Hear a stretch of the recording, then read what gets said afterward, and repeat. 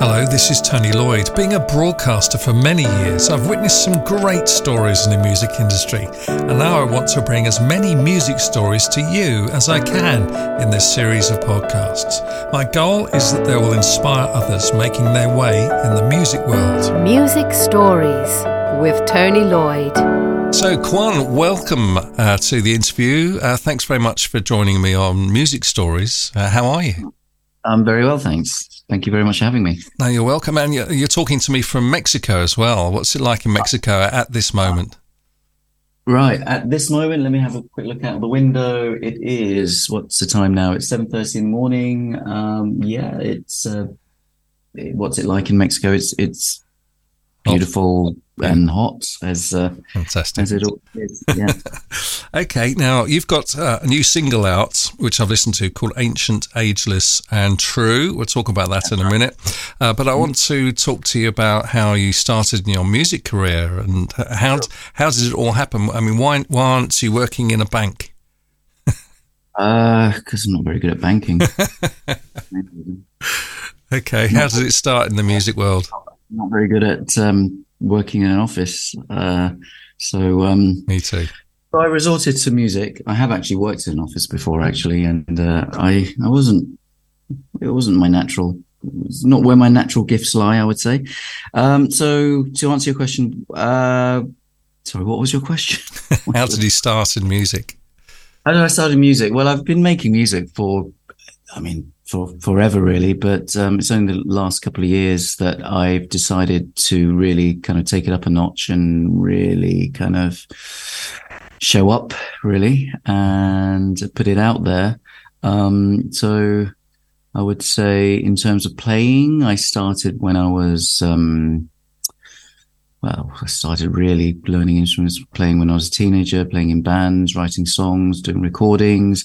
And then I got a bit sidetracked and started working in a bank at one point, actually, funnily enough. But that was temping. I was filing, I think. I was filing. So anyway, let's just say I worked in a bank because and then there's nothing wrong with working in a bank. All you happy bankers out there. Well, exactly. Yes, I was a happy banker, a moderately happy banker. And so fast forward many years later, I decided to kind of really start doing it and put it out there and professionally. Professionally, yeah. I mean, it all kind of started during lockdown, actually, when I had just all the conditions came together and started working with some musicians remotely and mostly outside of the UK. I was in the UK at the time. And and then an album materialized. Yeah. Amazing. Yeah. And you've worked with some pretty incredible people. I did a little bit of research on you. So give me the names. Mark Prentice, what a guy. He is they're really great. They're really great guys, actually. He's based in Nashville and he's a Grammy award-winning bass player. He produced an album which Elvis Costello is on, and he plays bass on quite a few of my tracks. Plays for people like Johnny Cash and Bruce Springsteen.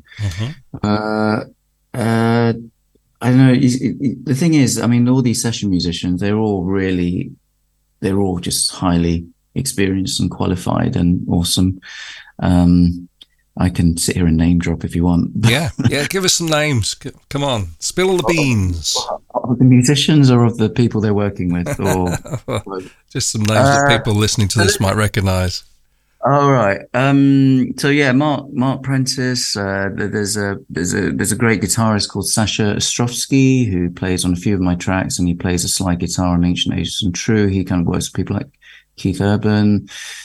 My percussionist is only Taylor Swift's percussionist. Wow. I don't know if he's her regular percussionist, but he plays with people like them and The Roots, and he's played with Al Green and anyway, let's stop name dropping now. Okay.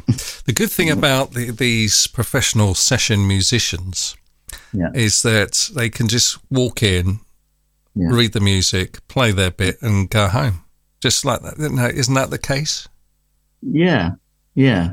I mean, they are amazing musicians who can just play pretty much anything that I need. But also they always add something totally that, I wouldn't have thought of, basically, and add their own vibe and their own flavor to it, which is kind of what makes, I think, if anything, I think probably, session musicians are probably quite underrated in some ways, because they contribute little hooks and things that kind of, become part of the track, and more ideas. Yeah. I mean, it's part and package of of their job. But yeah, I mean, I think the advantage of working with such experienced people is that they can just do anything that you need, basically. Excellent. Who would you say are your influences in the music world? Well, I've got so many. So I always say this in every single interview because it's just easy. I say John Lennon because it's true, and because if there's one person who is my main influence, is John Lennon. But the thing is, I also always say that it doesn't give an accurate picture of the music I produce, because I'm influenced by so many different artists. So I actually made a list. I've got it in front of me here, because what I did was I went through all the tracks on the album, and I kind of worked out, well, what influences, who is the artist that I was channeling in a way. So the list goes like this: African Head Charge, Marvin Gaye, Kool and the Gang, Galliano, Incognito, The Eagles, John Lennon, Velvet Underground. That'll give you an idea of how... and I would say, having listened to Ancient, Ageless and True, it is a bit Eaglish, in my humble opinion. It is a bit Eaglish, isn't it? Yeah, I think so. And that's a good thing. I love the Eagles. Yeah, me too. I mean, it was a very kind of deliberate kind of nod to the Eagles, So Eaglish, I like that. I like that word. Write that one down. I'm going to use that. Yeah, no problem. You're welcome. Thank you. And it's a ballad, isn't it? What's the song about? It's about love. It's a love song. It's a love song, and the lyrics were written quite a few years ago, when I was in Peru working with a shaman, and more name dropping. The shaman, yes. Augustine Guzman. There we go. Thank you. Carry on. Sorry. That's all right. So yeah, that was a few years back now, and the words came through. I mean, it was a product of the situation I was in at the time, and and a beautiful, and then I just had all these. I did this private kind of one-to-one retreat with the shaman up in the Andes, and I was just writing the whole time. I was just writing. I was just on my laptop, like tap tap tap tap tap tap tap, and I just had all this stuff. So years later, I kind of remembered that I'd written this stuff. I thought, I need some lyrics for this song, and I just used, and it actually fit. Fat. Is that the past tense of fit? It fat perfectly on, or fitted. It fat perfectly on into the track, into the melody. So that's kind of how that happened. We're inventing words and phrases here. That's great. So you when you write a song, you write the music first and then put lyrics to it. That way round. Not necessarily, but probably more often than not. I mean, I don't normally kind of go back and find some archive lyric.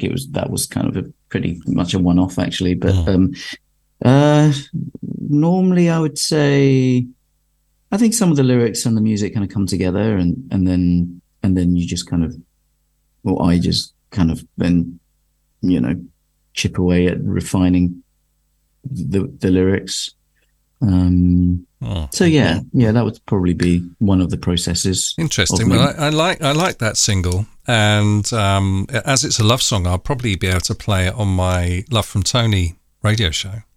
Oh, lovely. Around the world, yeah. So that would be good. Now, tell me about 432 hertz tuning. 432. Yeah. So basically, it's just an additional little tool that I like to use. So 432, it's a system of tuning which so the 432 is it refers to the middle A note on a piano. Okay, the frequency. Yeah, exactly. And it's a system of tuning which resonates with how things occur vibrationally in nature. And because everything is in a state of vibration, when we come in contact with this frequency, then it on a physical level, it falls more comfortably on the body and is in sort of coherence with how we resonate, basically. So what I do is a standard, I tune to 432. My guitar is permanently tuned to 432. But it's just an extra tool. That's all. I mean, it's not be all and end all or anything. And there's lots of different systems of tuning which do all kinds of different things and promote all kinds of different,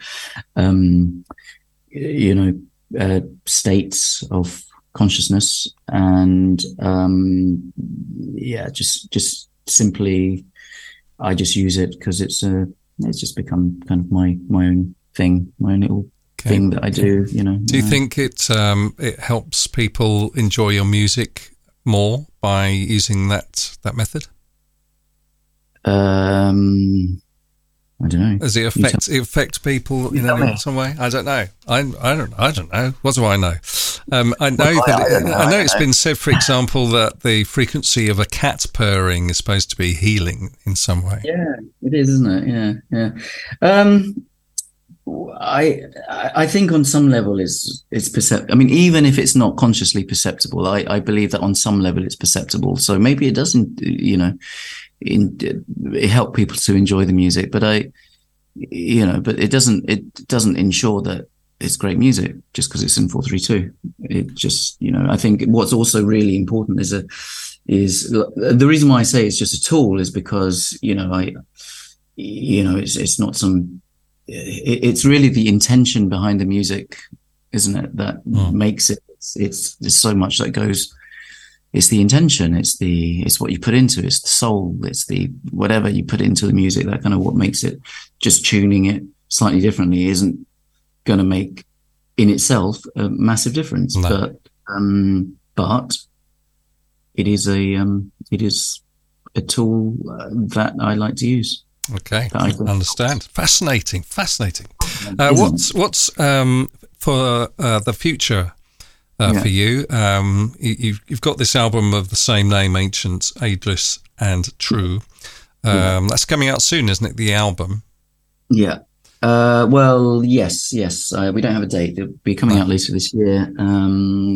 So that's in the future. Okay. The album will be a wonderfully eclectic mix of all different styles from all the different influences that I mentioned. So there's kind of like, Americana stuff, there's soul, there's funk, there's hard rock, there's other bits that I can't think of right now. Jazz, that's a word, isn't it? Something for everybody. That's a genre. Sorry? Something for everybody. Something for everybody, yeah. So yeah, that's coming out. I'm quite excited actually. I'm making some music videos for some of the tracks. I've got a meeting later on this afternoon, just a phone meeting with a visionary artists in the UK. So we're going to be doing some videos. I have a few other bits and pieces going on which are brewing, which I'm not going to talk about until they come into fruition. So that's not fair enough. Very helpful. And yeah, I mean, I'd like to, get a band together at some point as well and sort of start taking some of this music out, but we just need to build a bit more. I was going to ask you if you're going to do any gigging. Yes. I'm just going to say yes. Good man. Okay. It's been fascinating talking to you. Thank you very much. And all the best for the future. Your single Ancient, Ageless and True is available now. Your website is kwunmusic.com. Kwun spelt Kwun. And I'll put that website address with the text that goes with this episode on Music Stories. I'm looking at your website now. It's beautiful. Yeah. I don't know who's. Thanks so much. I don't know who's done it, but it's a very nice website. I done it. Well, there you go. I can. I knew it was somebody skilled. Right. So yeah, it was made in one of these website builders, and. There's a video that goes with my previous single called Supernatural, and that's where all the images come from the website. So check that out as well.